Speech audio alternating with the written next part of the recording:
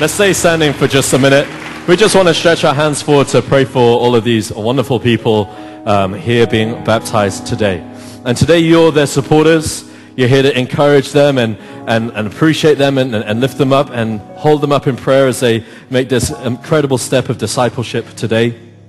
So let's just begin to pray. Father, we thank you for every single one of these 16 people here to be baptized today, Lord Jesus. And Lord, we pray that today would be the greatest day of the rest of their new life in you, that starting point, Lord, where they would bring to an end the things of old and that they would step into the new life that you've prepared for them and the abundance that you've prepared for them and the supernatural life that you've prepared for them, Lord Jesus. And Lord, I thank you that you take them from strength to strength and from glory to glory. I thank you that as they go down into those waters, they're leaving behind the body of sin. And as they come up out of the waters, they are stepping into the resurrection life of Jesus Christ. And Lord, I thank you, Lord, that they would enjoy that life and experience that life and that they would begin to see the thought patterns of old break off and the ways of old break off. And Lord, that they would begin to think like you would think and act and live like you would act and live. And Lord, that there be genuine transformation that occurs in their heart so that when they're around friends and family, they would see the difference. They would just not be have a sense of religious behavior, but rather they would see a transformation that's happened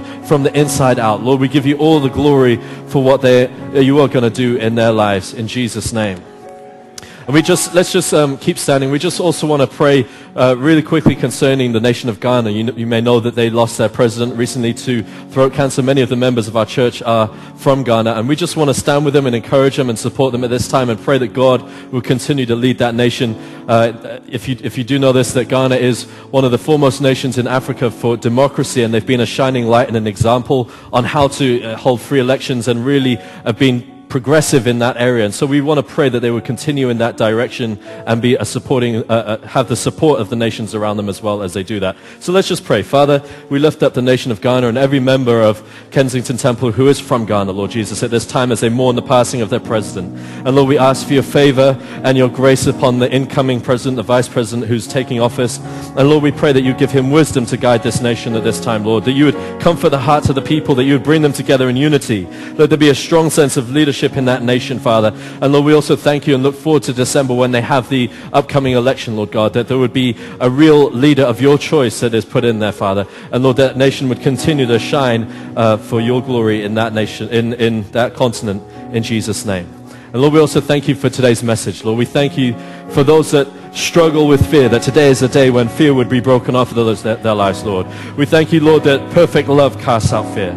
And so we ask for the presence of your Holy Spirit this afternoon. We ask, Lord, that you'd begin to pour out your love and a demonstration of your heart towards every one of your children here today. Lord, that there's stir in them a real sense of the fact that they can trust you, a real sense of the fact that in every single area of their lives, you have their best interests at heart. A desire to see them progress, a desire to see them victorious, a desire to see them living out your kingdom purposes here in the land where you've placed them. And so, Father, we thank you, Lord, that in addition to just hearing the word, there be a real inner working of the Spirit which brings a deep transformation, that your people would go free today from the bondages and limitations of fear. In Jesus' mighty, mighty name we pray.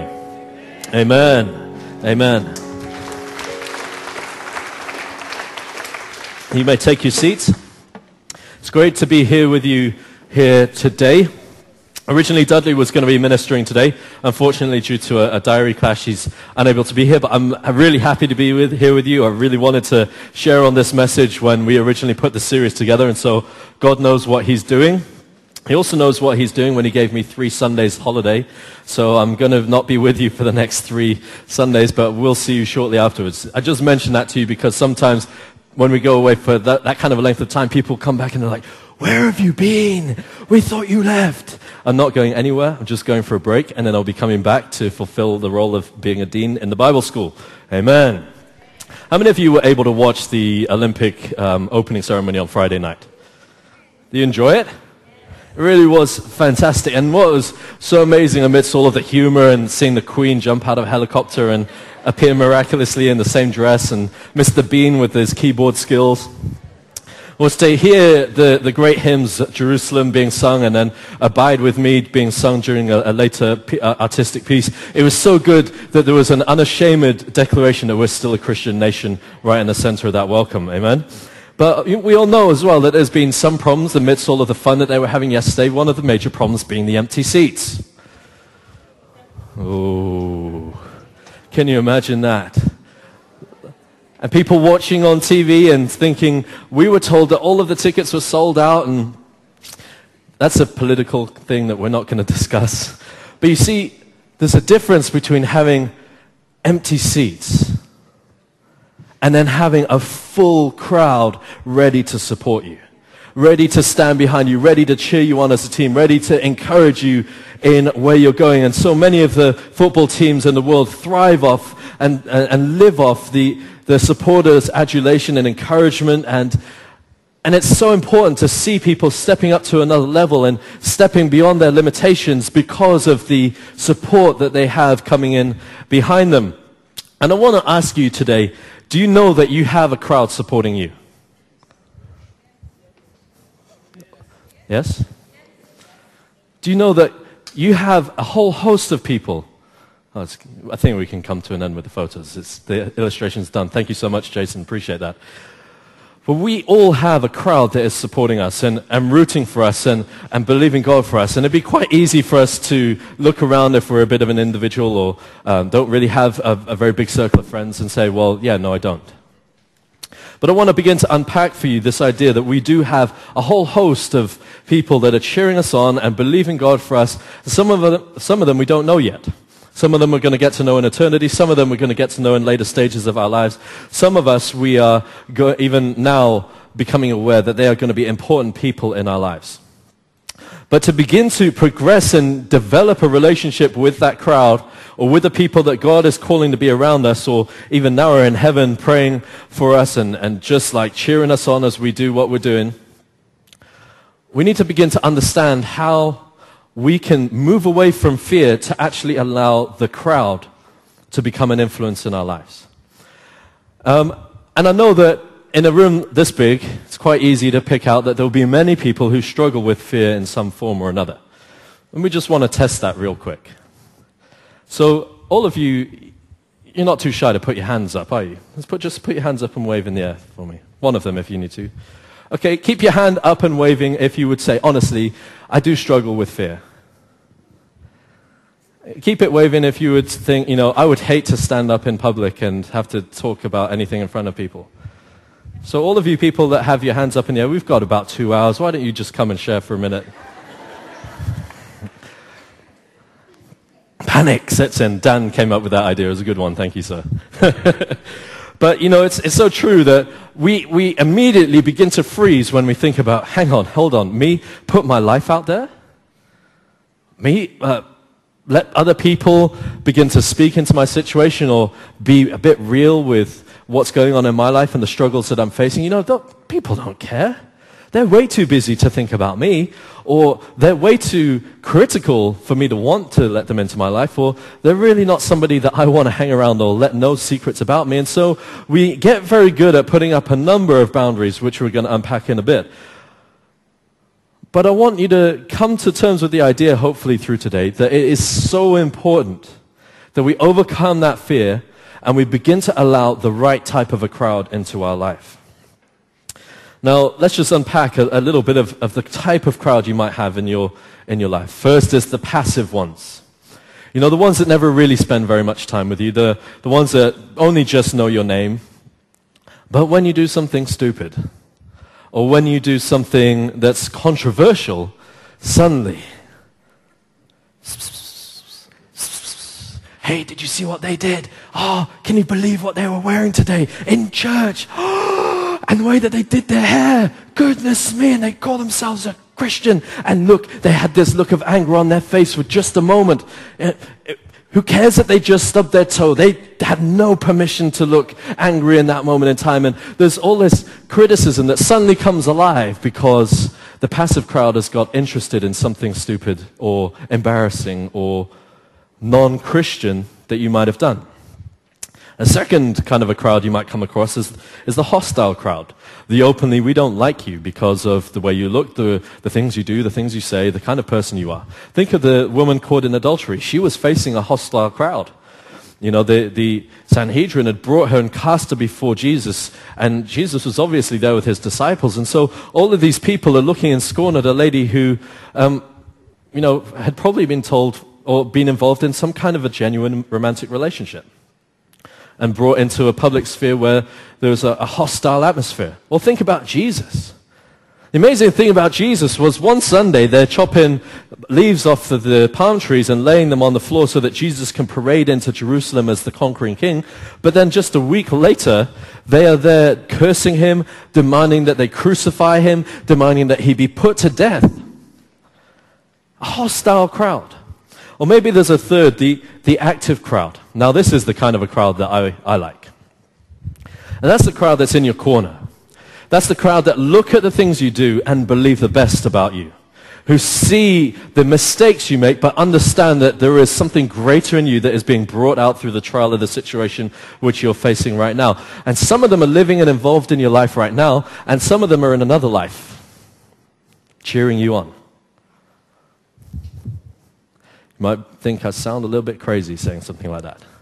But Hebrews 12 verse 1, right after the passage where it speaks about the great heroes of faith that have gone before us and done great exploits in faith, in Hebrews 12 verse 1 it says, "Therefore, because we have such a great cloud of witnesses, let us press on."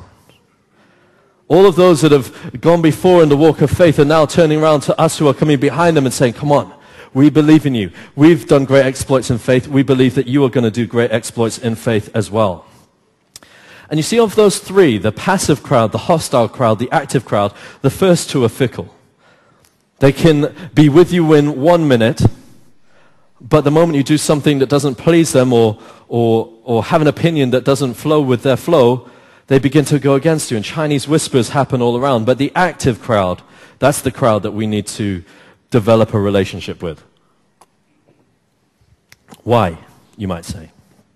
Why? The reality is that your life, my life, our lives, the purpose of life is to bring about the kingdom of God here on the earth. You might say the purpose of life, we've unpacked some of this over previous sermons and living the dream and that kind of stuff, but you might think that the purpose of life is to have the big house, the big car, etc., etc. But the purpose of life is whatever sphere of life God has placed you in, to be able to establish the kingdom of God right there. And what that is about learning to love God and learning to love your neighbor as you love yourself. We need the crowd around us. We need the family, the church family, in order to begin to grow fully into that. We cannot express the kingdom of God as a lone individual. We cannot express love on our own. Because firstly, when we're on our own, we don't necessarily learn how to love ourselves. And secondly, how then do we learn to love our neighbor as we have loved ourselves? See, this is part of a growing dynamic which happens as we walk out this life that God has given us.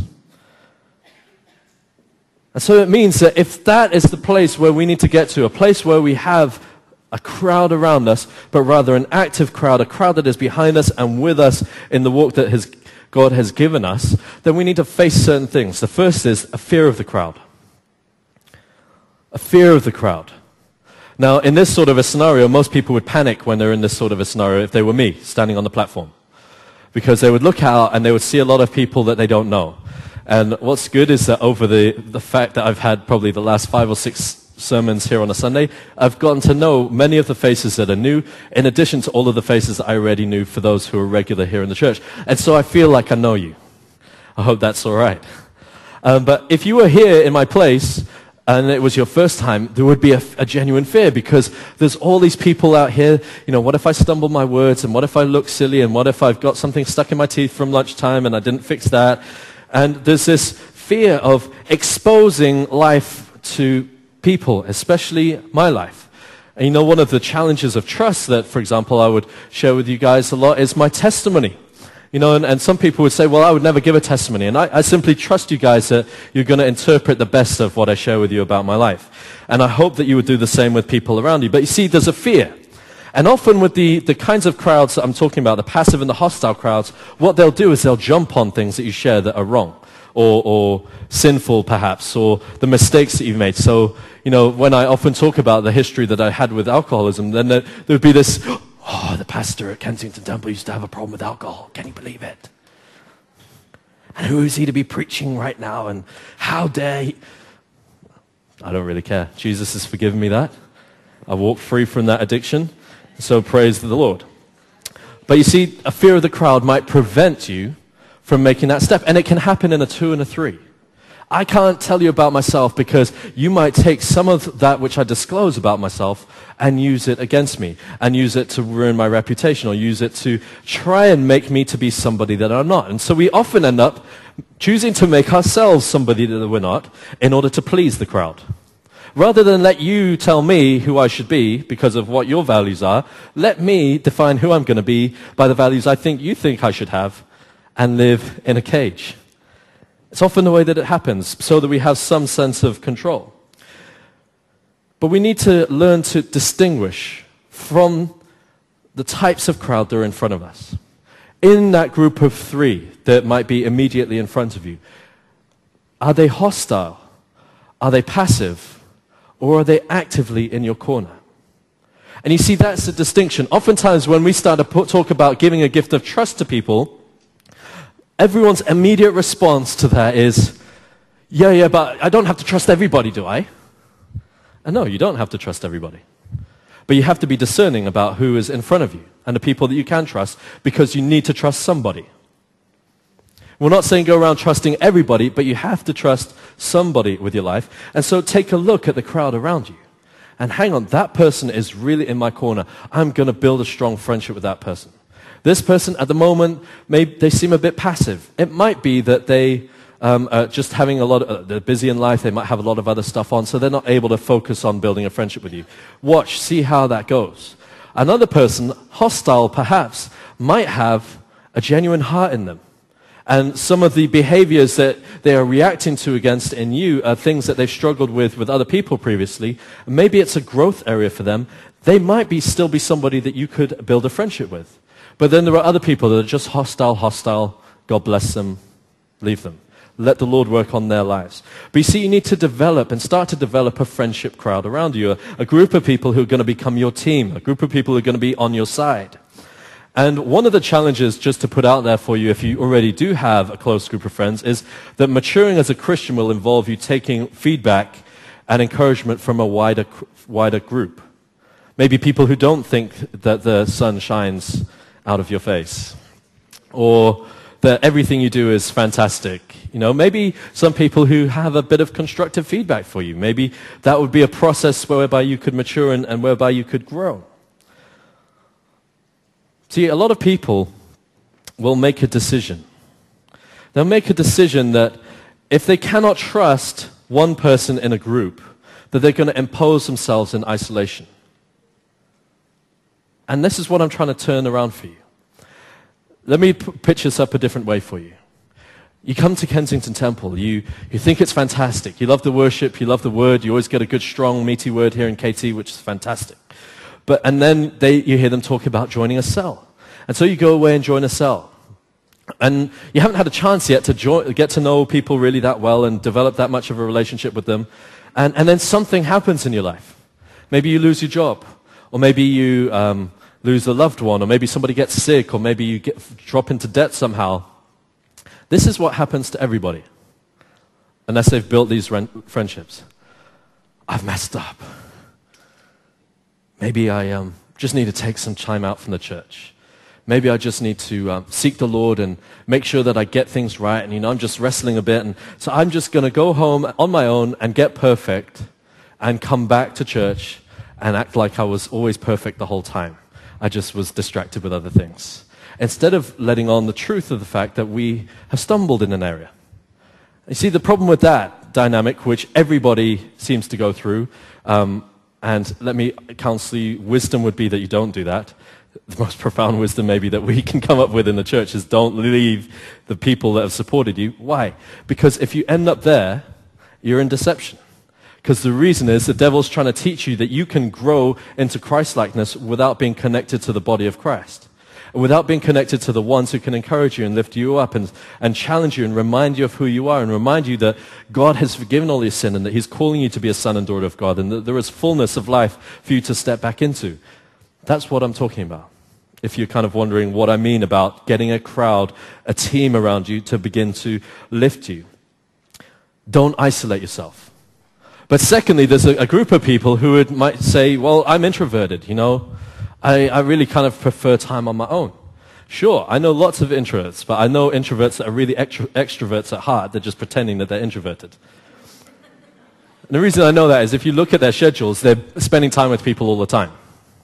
The only thing that they're forgetting is to put time in on their own and making sure that they look after themselves. But you see, really, introverted people still need friendships, just like extroverted people still need friendships. So I'm talking to pretty much all of you here, okay? Nice little trick that I did just then. Have we got some introverts here in the house?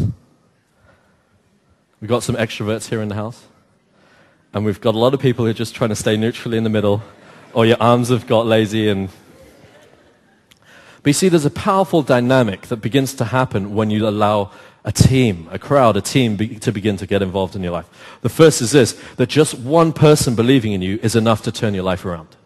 Just look at the woman caught in adultery. Just Jesus believing in her caused her to turn 180 degrees and begin to walk free in Christ. So allowing that relationship to develop can position you to begin to progress in a different direction. The second thing is that those who are hostile to you can become your biggest fans when they begin to see what you're standing for, when they begin to see the genuine fruits of a life that you're living for God. See, they respond when they see you being more fully you than you've ever been before. When people begin to see the genuine quality of the work of God in your heart, they see genuineness. And they begin to respond to that. Previously, they would have been hostile, but now they begin to see what God has really done in you. They'll come around, they'll be on your side. It's fantastic to begin to see people change and their hearts transformed as well as you walk with your heart being transformed and walking out into the destiny that God has for you. See, the crowd that counts are those that are going to be in your corner because they see what God has done in your life and in your heart. But thirdly, the maturing step beyond this, we've gone from a place of brokenness perhaps or having messed up where one person has caused us to turn around, a group have begun to get around us and believe in us as we step on. But then maybe this third maturing point is when we have the opportunity to swing a crowd for Jesus. Where maybe perhaps a crowd might be a group of old friends that you used to have who are still drinking, but you now come into that environment as someone that they love and respect and believe in and are able to influence them for Christ and bring them into a revelation of Christ. Or maybe in your cell group, you're able, because of the relationships you've built, to lead them corporately into a deeper relationship with God. And so, right from being influenced by the crowd, right through to being an influencer, there are positive things that we can begin to draw out of that experience. So let me just begin to break down for you. How do we begin to deal with our fear of the crowd? How do we begin to face up to our fear of people or being put in situations that we find awkward? The first is this: take responsibility for you. Take responsibility for you. In that story I shared earlier about the person leaving a cell group, you know what happens so often? We justify our action by blaming somebody else. You know what? They just don't understand how I feel. They just don't get me. Have you let them know about you? Have you let them know about what you're struggling with? Have you let them know the things that are going on in your heart? How do you expect them to help you when you don't show them who you are? We can't blame other people when we have gone and sat in a meeting every week or just live life without ever disclosing. You know, if only they knew what I was dealing with back home, that my brother is sick in hospital and my parents died when I was, young, and I'm struggling with these issues. But if you don't let people know, how do you expect them to help you? Equally, we can begin to blame other people when we're desiring to hold to ourselves idols in our own lives. You know what? Those Christians, they're just so judgmental. They just judge me because I still love going around sleeping around with people. Okay. Let's just unpack that a little bit. You want to carry on enjoying sin, but you also want to have a relationship with the Lord. The two are incompatible. And so, of course, a Christian is going to highlight that to you so that you're aware that you can step away from and step out of that sin and enjoy a fulfilling walk with the Lord. Oh no, but because they don't understand me, I'm justified to carry on in my sin. We need to take responsibility for us, firstly. The next step on from that is, okay, listen, I get it. I'm angry, but I'm angry. It might have been something that you did, but I'm angry. So why am I angry? How can I deal with my anger? First, I can forgive. Then I can go back and say, listen, I really struggle with something that you said, and it cut me deep. Can I just clarify what you meant and restore the relationship? Not, I just need to tell you what you did to me, and then I'm going to forgive you when you say sorry. Sometimes we do that. The first thing we can do is forgive. And you see, this is part of the journey to giving somebody a gift of trust. People deserve trust. Some people don't. But generally, people do.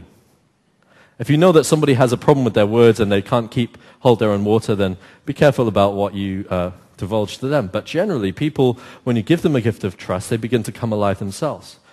And being able to trust somebody requires that you're also able to forgive them because they're imperfect, just like you're imperfect. We sometimes hold people to a crazy standard of perfection that we will never live ourselves. So being able to forgive and to trust, and forgive and to trust is a key to beginning to build an important dynamic with friends who become your team. On from that, you're going to see that as you develop those friendships, that key encouragement and belief and affirmation is available to you. Now, there are challenges of, do you go seeking for that affirmation as a means of self-importance and self-worth? That you're going to have to work through with the Lord. It is an issue that many people will struggle with. But we do need affirmation. We do need encouragement from our friends. What we don't need is to take praise or take glory from them. Do you understand? When we take praise and glory as if to say, yes, look what I did. Thank you for noticing how great I was. And you saw it as well. That was so good. Thank you. Without actually looking to the Lord, just looking to this great image of ourselves that we are projecting into the future. See, the issue is, when we start to take praise and glory away from what God has done in our hearts, then we're into error.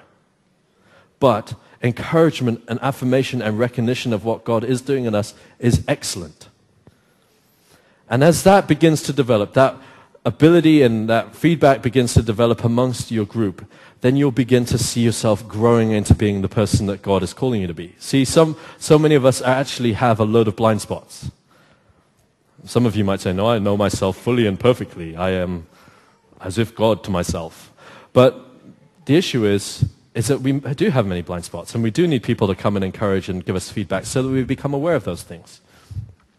But then as you do that, as you've grown to a place of some sort of self-awareness and knowing who you are in Christ, and you can start to lead people and also help them. You don't walk in fear of man any longer, but you're able to make perhaps unpopular, perhaps difficult decisions, but because now you know who you are and you're about leading people deeper into their relationship with the Lord. Some of you might say, well, that all sounds very easy, but I don't have an issue of forgiveness. It's not an issue of forgiveness. I find myself in situations where I just begin to panic and anxiety begins to take over and I begin to sweat and, the adrenaline's pumping through my body and I just have to fight to control myself. And you see, in that kind of a situation, perhaps there might be something more deeply rooted working in your life.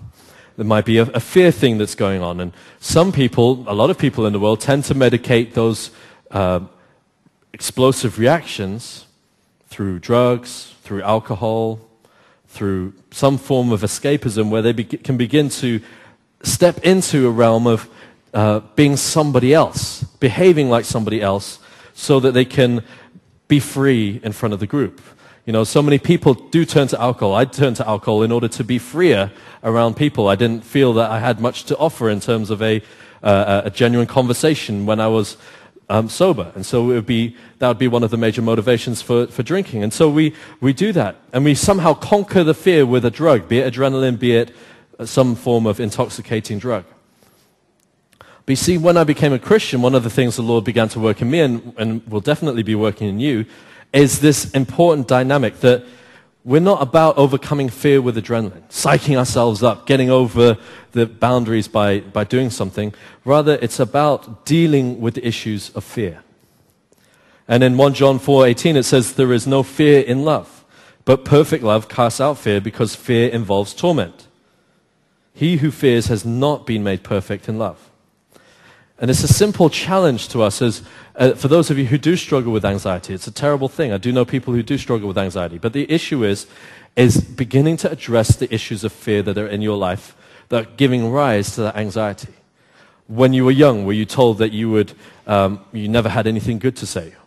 When you were young, were you told that you were an idiot and you just couldn't communicate the words properly that you wanted to be able to communicate? Or did people laugh at you because something stupid happened to you? Maybe a bully did something to you in front of the crowd and everyone was laughing at you and pointing at you, and you became embarrassed and just began to hide away rather than be out in the playground with your mates. There are all these sort of things which can underlie, or perhaps something shameful and embarrassing happened to you, and whenever you find yourself in that kind of a situation again, you begin to panic and get worried and get upset. Those things can be dealt with. And it can be dealt with through this dynamic of allowing the love of the Lord to speak into those areas of our heart which have been damaged by the actions of men. Love can speak to the being of our hearts. And so as we stand increasingly in His love, as we stand increasingly in who God is calling us to be, instead of being people that are afraid of an environment, we can become people that influence an environment. Instead of being people that are afraid of people, we can become people that love people. Overcoming this fear of the crowd is so much about walking away from the things that have previously debilitated us and becoming people that can influence because of the work of God in our heart. I want to just unpack one more idea for you. Is this idea of what happens when I come to church and what are people thinking of me when I'm in church? And the way that I want to address this is with this idea of understanding what sort of a season you're in. See, there is a difference between training time and competition time. Sometimes people who are also driven by fear and concerned about what other people think about them, and maybe they're in a stage where they're dealing with the issues of fear, maybe they're not. But because of that sense of needing to perform, and especially with a perception of Christianity which lives by the rules and has to be good people, we might fall into the step of everything being a competition. And so from the moment that we step outside of the door of our house, we are on Christian mode. On. Performance time. Hello, brother. How are you? Yes, I'm blessed today. The Lord has been so good in my daily readings. I didn't ask you about your daily readings. Yeah. But I need to tell you that I was in Romans 8 today, and the Lord says to you that nothing that is too high, too deep, too wide, too long to separate you from the love of God. You, my brother. I just had to share that with you. And also, you're looking really good today. And the performance comes out. And we begin to act Christian instead of being Christian. And the thing is, the more we go on about performance mode, the more people begin to see that you're faking it. And the more people see that there are weaknesses that you're covering, that you think that you're being successful in covering from other people, but really they're seeing more obviously because of how obvious you're being. And there's this sense, I need to be on top with my game face always on. Because if I fail, then I'm going to have to isolate myself again. Then I'm going to be, the grade F out of an A grade class, and I'm just going to have to pull out until I get my grade A back, and then I'll go back into that class. But you see, church is training ground. Church is where you come and you stand with your brothers and your sisters in cells, in congregations, and grow. That means your weaknesses get exposed. That means your failures get shared. It means the areas where you failed, you get strengthened by the brothers and sisters who God has placed around you so that you can become a competitor. so that you can live genuine in the world for Christ, so that your light can shine. See, many people hear that verse, let your light so shine before men, and they look at their lives and think, I'm struggling, I can't do that light shining thing. The way you get to do that light shining thing is you open up your weaknesses to your brothers and sisters and let them help you through it. Let them help you with the renewal of your mind that needs to take place. Let them tell you the difficult things that you need to hear so that you can grow. Oh, I can possibly allow somebody to... I'm most blessed by the conversations that I have with my 12 where they tell me things that I need to improve on. Where they give me feedback about some of the attitudes that I have. Training. So that when we go into competitor environments, where we go into places where people are going to be hostile towards us as Christians, there we can begin to bring a difference. There we can begin to make a change. We can show the crowd something that they had thought would be impossible. We can show the crowd what it is for a timid person to be made a bold lion in the face of opposition. We can show the unbelieving atheist what it is to see a miracle happen right in front of their eyes. I'm going to love that so good when I start to see people healed right in front of atheists. I'm going to be like, prove this wrong. You saw it with your own eyes. Hallelujah. Training, competition. Understand what season you're in. Church is your training ground. Church is where people are here to encourage you. Church is where people are here to love you. Oh, well, they didn't love me very well. They didn't even remember my name. Did you tell them your name? More than once. I need to hear a name at least 5 times and then I'll remember it. But then I'll remember it for the rest of your life.